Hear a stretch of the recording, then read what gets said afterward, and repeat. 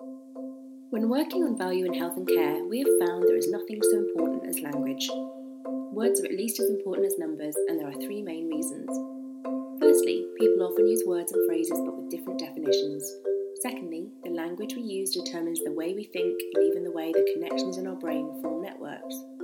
And thirdly, language shapes the way we feel. If we use positive language, then we feel better. These short podcasts are a discussion about our definition of a word or phrase. We encourage you to share and discuss the meanings with colleagues. That way you are developing a common language together.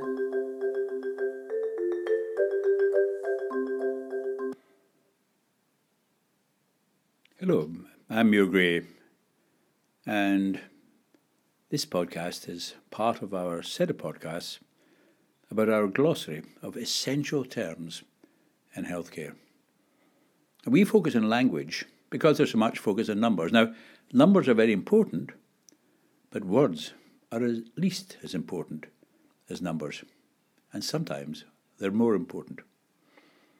Because unless there's agreement in the meaning of words, then two people can be having an argument when they're actually talking about different things.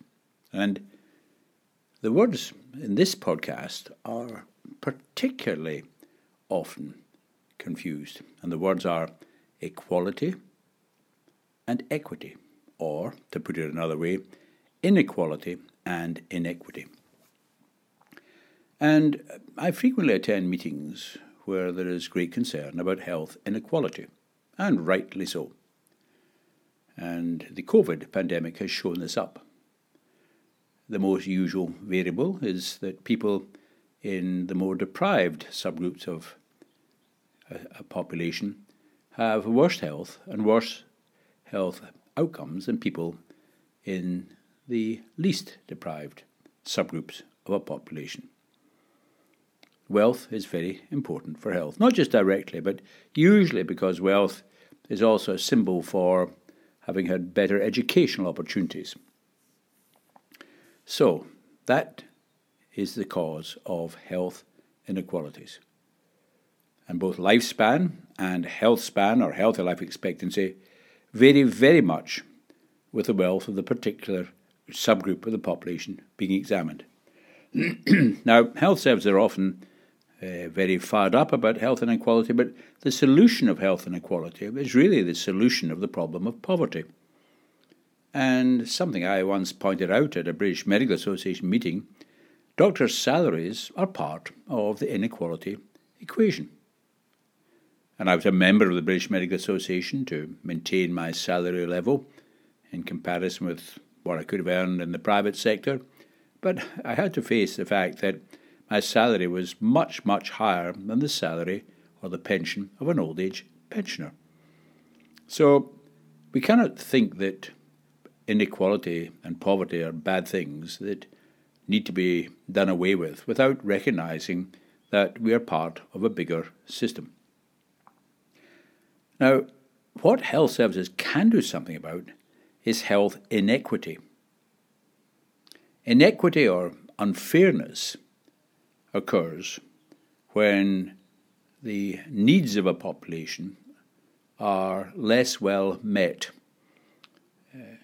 For example, there's a study done of hip replacement in Oxford, and it's been repeated in other places, where people in the least deprived subgroups of the population got more hip replacements from the NHS than people in the most deprived subgroups of the population.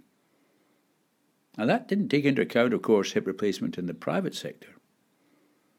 And very often when people look at the use of health services and they relate it to the subgroup, and you can do this quite easily really by looking at the postcode, because in general the least deprived groups and the most deprived groups live in different geographical areas, then you see that the increased need for care in the most deprived subgroups is not reflected in greater use of healthcare.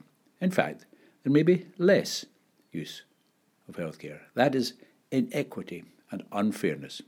So we need to be very clear about the difference between inequality and inequity and recognise that the health service can mitigate the effects of inequality, but it really can and should do something about inequity by ensuring that every service feels that it is a population service as well as a high-quality clinical service for the patients who actually turn up at the service. So population healthcare and population-based clinical practice are of vital importance in reducing inequity.